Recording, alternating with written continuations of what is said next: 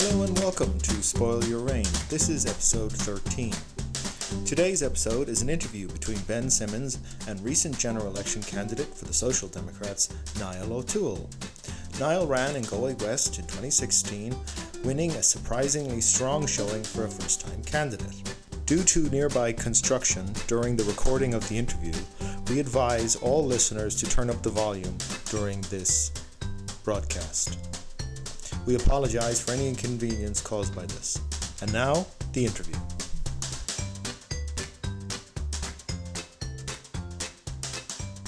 Hello, Niall, and welcome to Spoil Your Reign podcast, episode 13. We don't particularly have a theme for it just yet, but we are very delighted to have you come and talk with us today. The first question I wanted to ask you is, I'll just begin by asking you just some sort of basic, to sort of introduce yourself in sort of how you got involved in politics initially and why you chose to return to represent your home constituency of Galway. Right. So I never thought I was going to get into politics. I had always been very driven though by having a positive impact on society. So wherever I worked, I tried to have the maximum impact on society, and so I did a lot of work with say McKinsey, where I would have been involved in major health reform all over the world.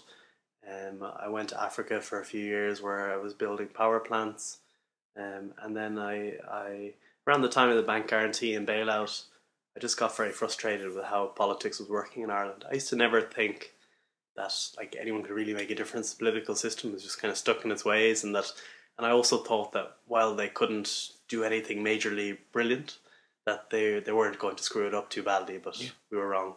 And so around the time of the bank guarantee and bailout, I came home. I was looking to have an impact on the election, and I looked around at the political parties, and none really kind of felt like a fit for me. And then I met Stephen, who I used to work with at McKinsey, and he was thinking of running. So we helped get him set up, and he got elected to Dáil Éireann, and I think he's been doing a good job. And really, that's how I got into politics first. And sort of when you were sitting, you said you were in Africa at the time? Yeah.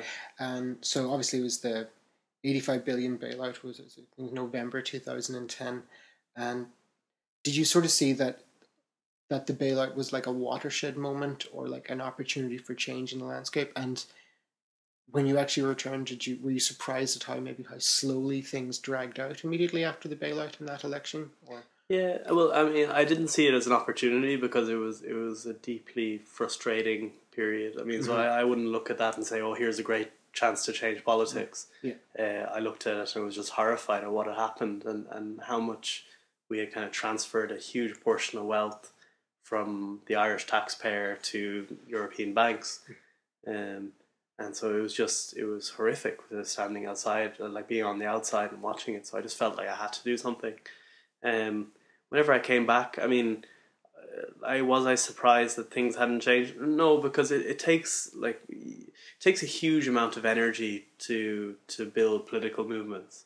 They don't just come out of nowhere. No. They need management. They need people. They need leadership, and so it didn't happen at the time. If you're going to go out and take control of Parliament, you need to have a huge amount of people out working on campaigns to make that happen. We're able to pull it off in Wicklow. We've been able to build the Social Democrats and get a good base, but we still have to have that big grassroots movement if we're going to fundamentally change things. And where do you kind of see, obviously, there were 3 successful elections for the Social Democrats in this year. But how did you find personally, obviously you were the manager for Stephen Donnelly's campaign, the transition to being sort of a backroom sort of manager, sort of preparing a campaign to actually being a face yourself? And it's funny because I didn't find it a huge difference from managing a campaign to or being part of the management of a campaign to running a campaign. I mean, I suppose it's different. The only things that are different is that it's your face on the posters. Yeah. You have to do the media, but and obviously you're the face of the campaign. But really, it's like whenever you run a good campaign, like it's not, the candidate is just the spokesperson, and and really there's like a campaign is nothing without the big team that's behind it. And so we had an incredible team here in Galway, around 10 really dedicated people in the like almost working almost full time in the campaign, out every night, and then lots of great volunteers on top of that who are out canvassing, and without those guys, like none of this would be possible. I mean, for me personally, it was great to be running. I really enjoyed the experience.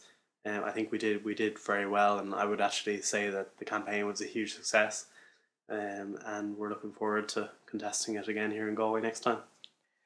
And so I spoke to you a little bit about this before the interview, and if you just sort of recap on that. Initially, you were saying that while you were initially listed as an independent candidate, it was the Social Democrats was always in the background, but you felt you needed to get up and running and launch the campaign. Would you sort of talk a little bit more about the timeline of that and sort of your thinking? Yeah, so very broadly, I mean, I had been involved with the discussions of the Social Democrats quite early in the process, and we were building away in the background, having those talks. It was never a certainty that it was going to happen, and we weren't sure when the election was going to be, whether it was going to be in the summer, whether it was going to be toward around November time, or whether it was going to be in February. And so I just felt that if I was going to have a good shot at winning a seat, we needed to start as soon as we could. So I launched as an independent candidate. Now always the intention was to either be part of the Social Democrats or start a party of one and get going from there. I mean, while I have great respect for independence and the role that independence can play, and certainly Stephen and Catherine Murphy have shown what's possible to do as independents. I really think that if we're going to change the system fundamentally, we need to have a big new party, and ideally for me a social democratic party, that it can be the biggest party in government and lead a government. And we're kind of strange in Europe that we don't have a big social democratic party like other countries do.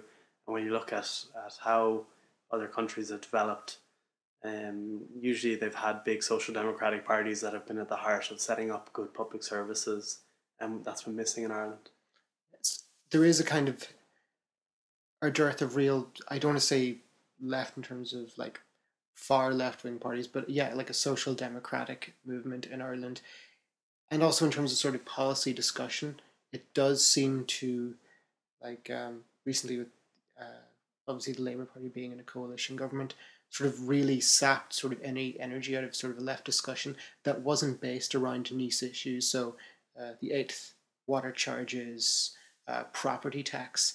And while those issues are good motivators in themselves, they don't seem to be very forward-looking about asking questions about government. Those movements are obviously needed, but did you see any particular way that you think the Social Democrats can really contribute to a new discussion? Yeah, well, I think we already are. So if you look at the, it's going to be, I mean, as much as I don't particularly like the form of this government, and I mean, I'd love that the Social Democrats were a bigger party and that we were able to be part of or lead a kind of a centre-left government.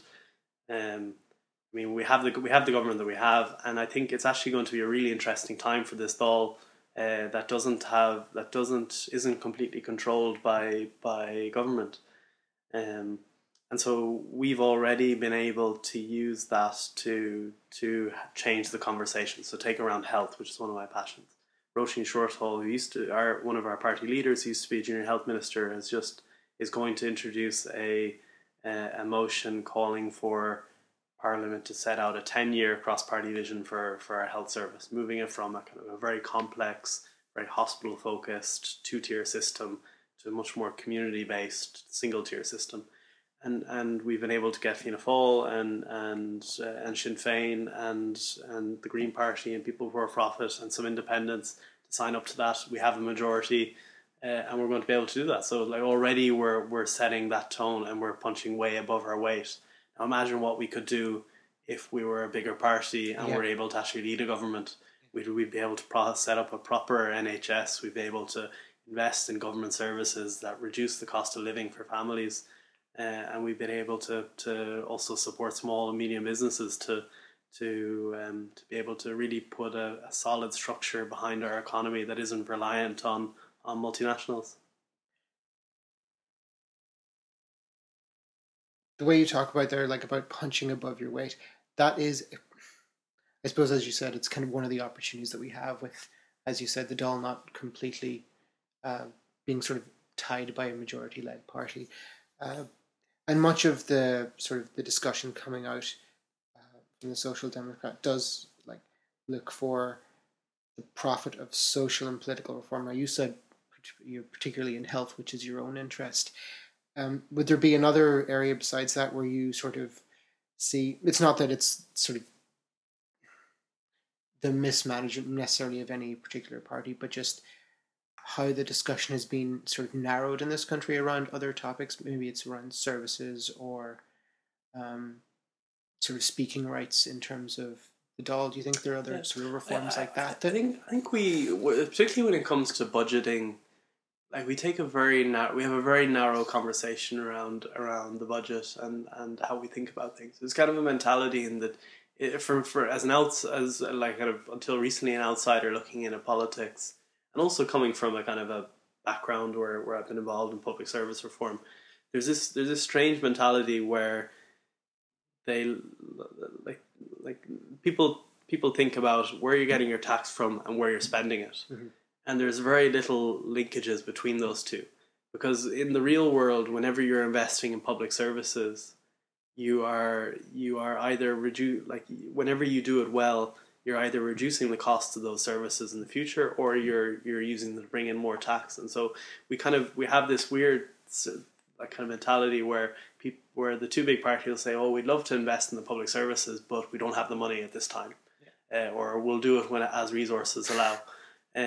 Whereas really the proper conversation you should be having is, okay, we're going to invest in the public services. If we make this investment, what's the payback in terms, like, how is it going to reduce the cost of services in the future, or how is it going to bring in more tax revenue? How many years is it going to take to pay back? Okay, is this a good investment or not? And really, like for me, that's a big shift that needs to happen if we're going to invest competently in the public services. Yeah, I would completely agree. I think there's a certain sort of horrible irony about the fact when you talk about sort of not investing in stuff like infrastructure, social services, which is actually decreasing government assets. You are allowing things to dwindle. Like, so when you privatize, sometimes, whether you can argue good or bad for privatization, but a lot of the time those infrastructure pieces that are being privatized were paid off with loans that were taken out by the government. Yeah.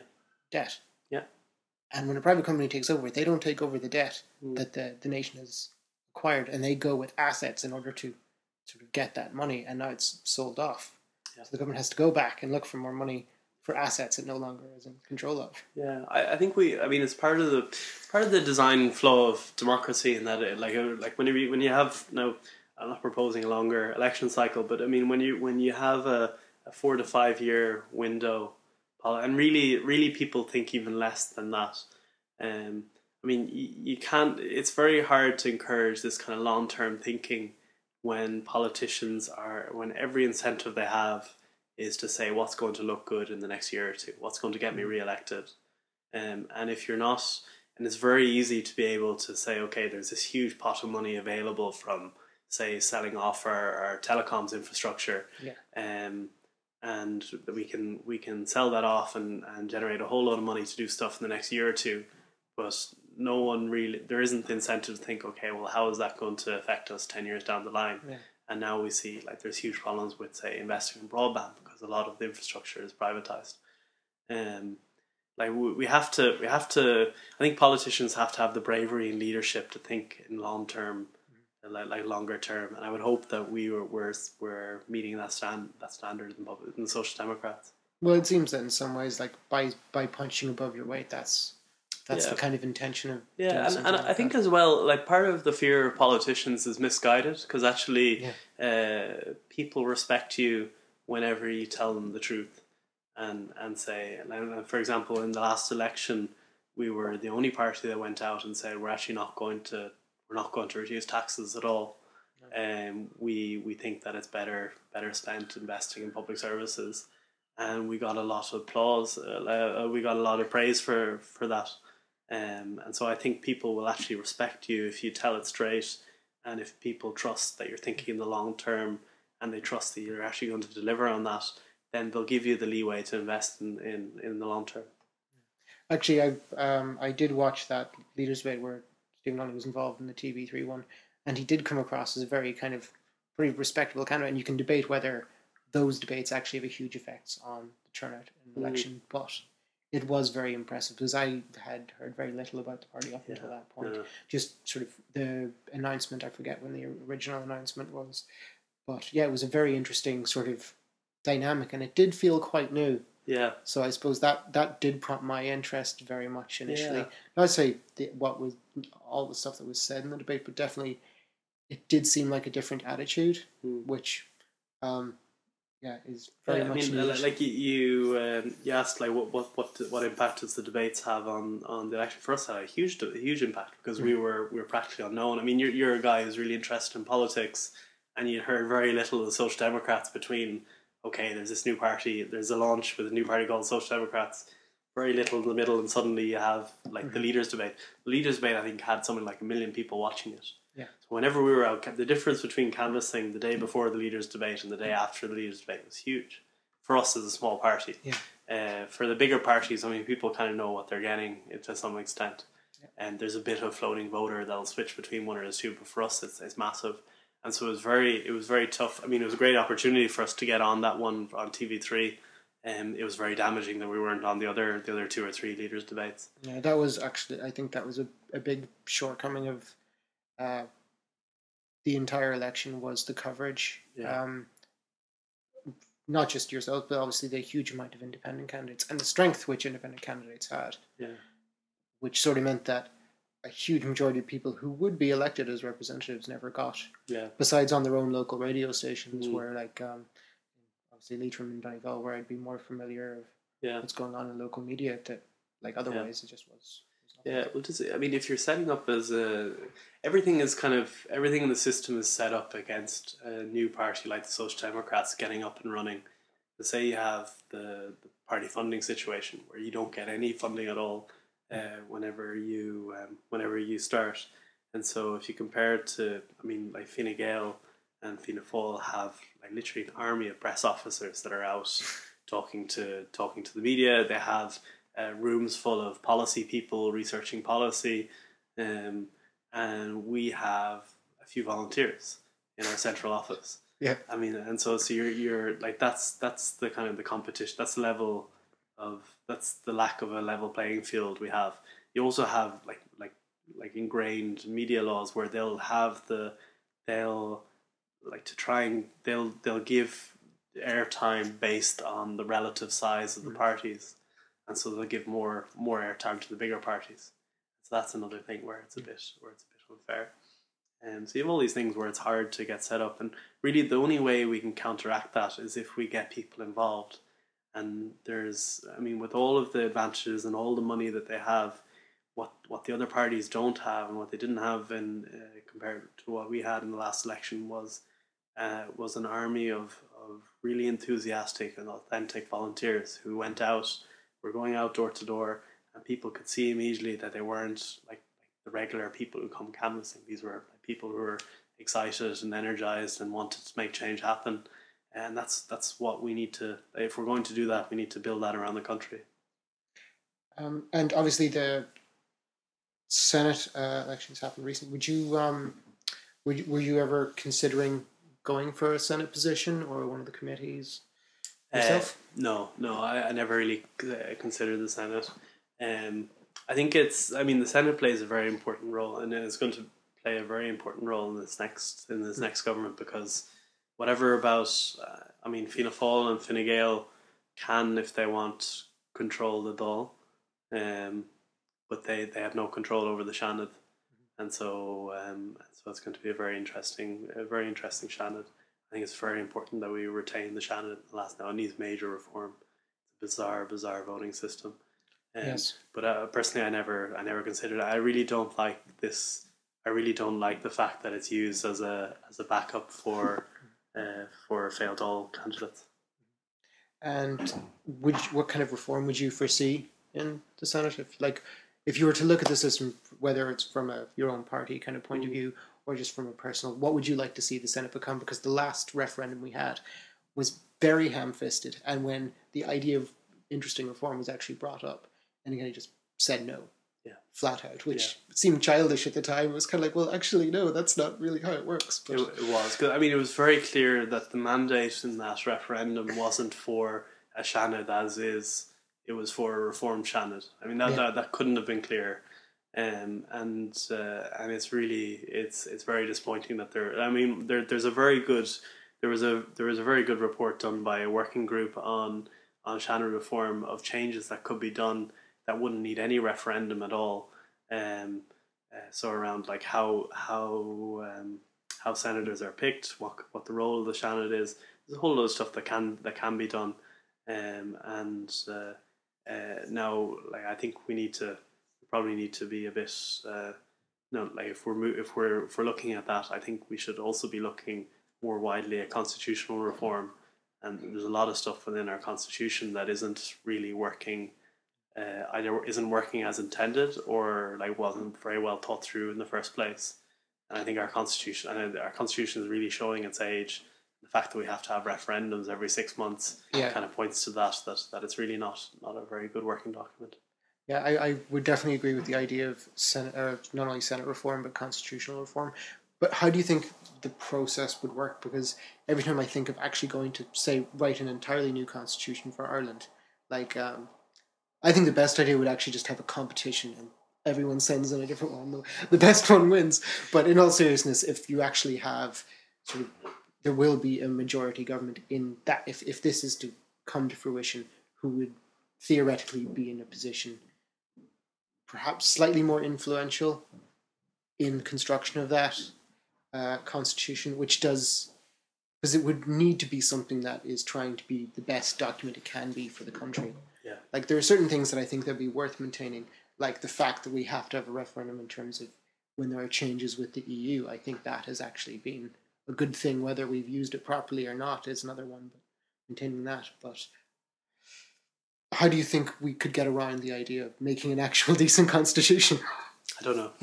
Yeah, and I'd say as well. I mean, obviously, I think it's important, but I think there are a few things we need to get done. I mean, there are very pressing crises that are going on in the country, and I mean, obviously, whenever you have the housing crisis, you have the health, like the disaster that's going on in health, you have like massive challenges in mental health, disability rights. There's a whole lot of things that really require the full attention of government. And whenever we come around to major reform of the constitution, which I think we should be doing, it's going to take a few years of very very broad consultation and a lot of focus from government, and there's going to be lots of things to trade off and debate. I don't think we're ready to have that conversation yet. Okay. So as much as I think like the constitution isn't quite fit for purpose, we should probably get on with dealing with some major crises, and then once we feel like things are on a more stable footing, then we can start thinking about what kind of constitution we want to set up for the future. So we're doing it from a position of strength as opposed to trying to use a new constitution to solve the issues we have now. Yeah, I mean, immediately. I draw a parallel to health here, because whenever we've tried to reform health, we always seem to come at it from an organizational and a governance perspective, and not from an actual operational. Like, how do we? I don't particularly think the HSE is the right way to organize our health service, or like these hospital groups that the last government set up.